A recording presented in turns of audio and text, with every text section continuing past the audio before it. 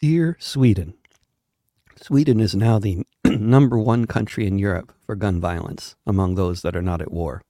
I would humbly like to contribute to the discussion around dealing with this tragic situation, if I may. You can find this on Substack and on Patreon in both written and podcast forms, as well as at davidrovics.com/thisweek. Last week, I spent 5 days in the Midwestern U.S., mostly in Michigan, among the post-industrial, depopulated landscape of Detroit and other towns. I had some fun house concerts, especially the one in Ferndale outside Detroit, and I caught up with long-lost friends and wandered around the crumbling urban landscapes. When I was in the air, en route, and while driving, as is generally the case, I was listening to a lot of news and podcasts, and whether it was BBC or The Guardian or Al Jazeera, one of the stories that has dominated international news coverage lately has been gangs and gun violence in Sweden, of all things. I'll just say up front that the idea of anyone from a place as catastrophically messed up as the United States having any useful advice for people running a country as comparatively well-organized and well-off as Sweden seems ridiculous. But I feel compelled to contribute my perspective to the discussion I keep hearing about on what to do about these very alarming levels of gun violence and use of explosives that have recently made Sweden number one in gun violence in Europe among countries that aren't at war. As I do so, I hope it's clear that I speak as an American with more than a passing familiarity with Sweden, and also as a big fan of both Swedish society and of the many achievements of Swedish social democracy. According to the coverage I've heard, the many Swedes from different parts of the political spectrum that we've been hearing from have focused either on stricter enforcement of various laws, harsher prison sentences, and other punitive responses on one end, and on the other, more social services, more funding for schools and community centers, and otherwise basically more of the good things we all associate with social democracy that have worked so well for so many Swedes and other Scandinavians for the past century or so. My friends in Sweden tell me my impressions of the conversation also reflect Swedish language local press coverage as well. Coming from the very segregated USA with its terrible inequalities, lack of social services, and chronic lack of social mobility, seeing how Swedish society functioned was a revelation to me when I first visited over 20 years ago. Here was a society far more multi-ethnic and immigrant-heavy than many outsiders realize, with real opportunity for everyone to have affordable housing, to have health care, to get a good free education, and so forth. Many other things quickly became evident about Sweden as I spent more time there, especially coming from Denmark, which I began to become acquainted with before I first went to Sweden. In Denmark, Sweden has a reputation for being a more socially conservative, even somewhat more religious society, governed by more traditional, stricter attitudes towards things like alcohol and drug consumption. For example, as all Swedes know well, alcohol is heavily taxed and very expensive in Sweden, unlike in Denmark, where beer is cheaper than water, as many Danes are fond of pointing out as they crack open another one. And of the dozens of countries I've traveled to regularly, there are 3 where I've had the unpleasant experience of being strip searched by border agents searching for drugs: the US, Norway, and Sweden. In so many obvious ways, Sweden and Denmark are similar societies, as prosperous, egalitarian, compared to the vast majority of the rest of the world, social democracies. The 2 countries adopted distinctively different policies towards alcohol in the early 20th century. A century ago, both countries imposed high taxes on hard liquor, while Denmark exempted beer from the high taxes and Sweden didn't. It's pretty obvious to any casual observer today who spends much time in both countries that the Danes drink more beer than the Swedes, and Swedes make more moonshine than the Danes do. It's also fair to observe that in neither country is there any gun violence related to the alcohol trade.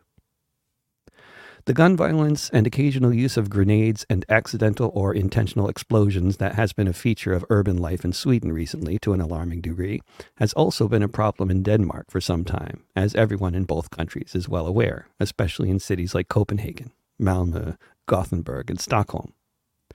In recent years, during my regular visits to Copenhagen, I've been in town when someone threw a grenade into a shop in Nørrebro. I've been in town when someone sprayed machine gun fire at random around Pusher Street in Christiania, and on another occasion when a young man involved with the drug trade shot and killed a cop there. The socioeconomic phenomenon that is playing out here is one that all of the pedagogues and social workers that I know in Copenhagen seem to broadly agree on, and their observations also mirror my own. I'll just sheepishly make the admission here that I not only regularly visit Denmark and Sweden, among other countries, but I'm also a cannabis aficionado, and I'm very familiar with who sells cannabis and where to get it in any country I've spent time in. This is precisely why I can so readily say that the phenomenon the pedagogues are observing is so very real. Long before the influx of refugees from Syria and elsewhere that came to Europe in 2015, there were refugees and migrants coming to Europe.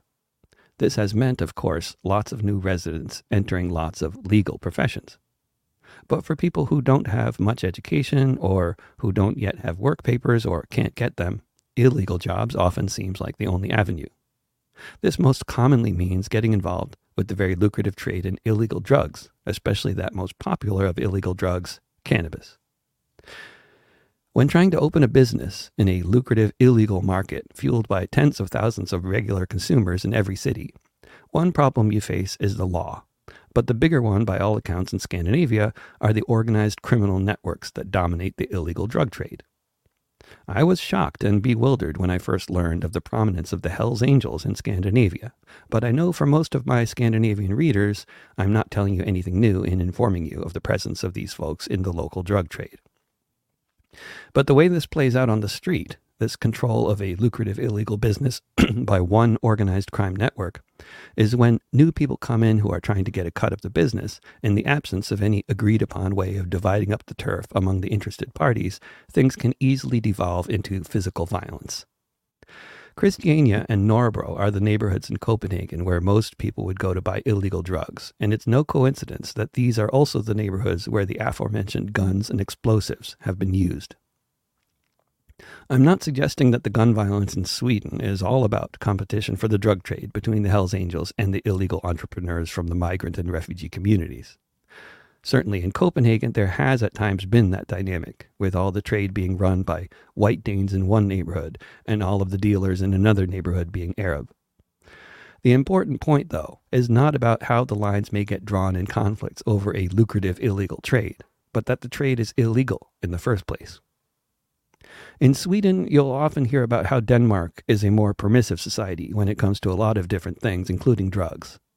But I'd point out that though it's true I've never been strip searched by the police in Denmark, cannabis is also illegal there, and as a result is a lucrative illegal business happening beneath the noses of the authorities trying to episodically stamp it out.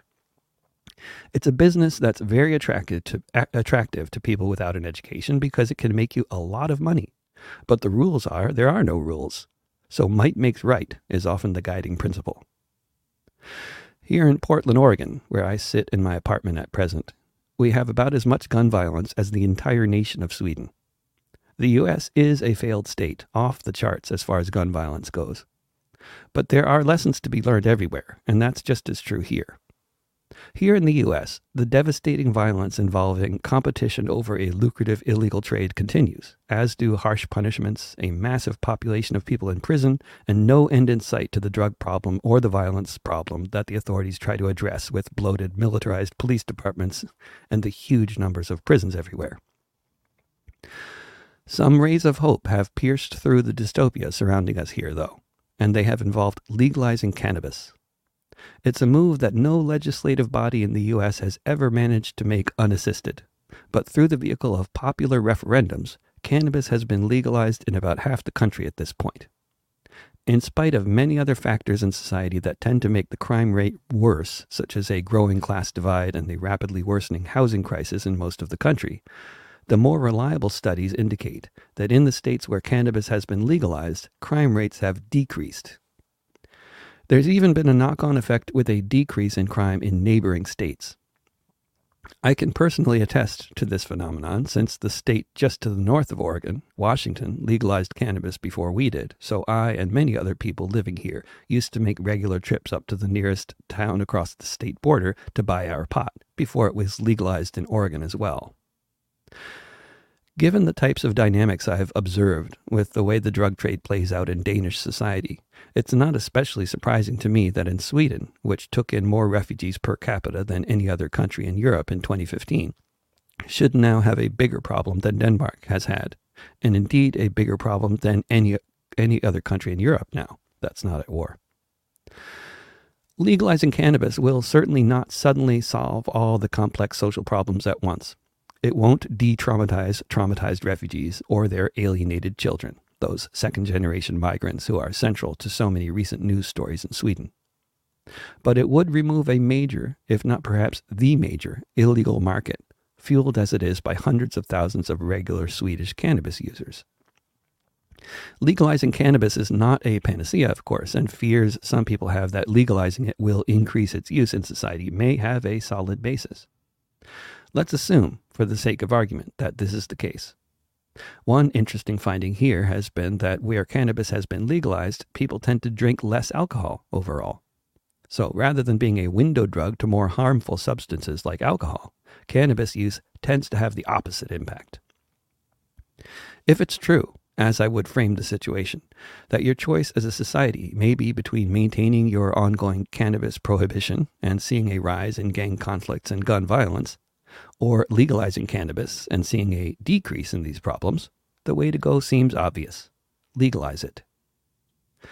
There are so many pitfalls you can avoid as a society by not doing as we do in the United States, like the failed policies of militarizing your police forces, expanding your prison system, or allowing the class divide to dramatically grow over time.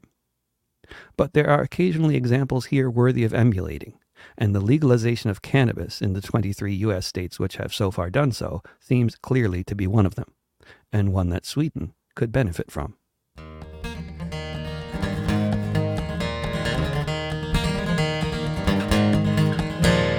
For about a century, there was a prohibition, which put a heck of a lot of people in a difficult position. Each year, millions went to prison for planting the wrong seeds, imprisoned for the crime of smoking weed, imprisoned in their millions, especially those black or brown or wearing long hair and hippie clothes. But I stand here before you with quite a bit of pleasure to tell you all about a successful ballot measure. It's legal now. It's legal now. Take a bow. It's legal now.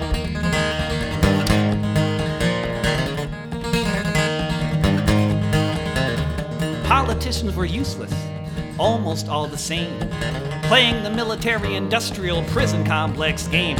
But the regular people weren't nearly as dumb, so some folks took initiative and we passed a referendum. Now people don't have to risk arrest if they want to treat their ills with something other than pharmaceutical pills.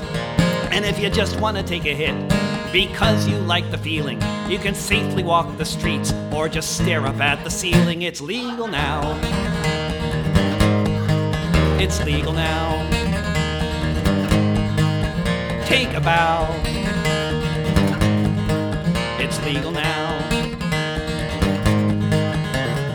Now that pot's legit, at least in large parts of the West, we can get to work legalizing all the rest. The poppies and the coca leaves and all the other plants. Safer, regulated will be the official stance. The CIA will have to find another way to operate. The FBI will need a new MO for their whole police state. When we legalize it all, from the West Coast to the East, then we can say right here in the belly of the beast, it's legal now. It's legal now. Take a bow. It's legal now.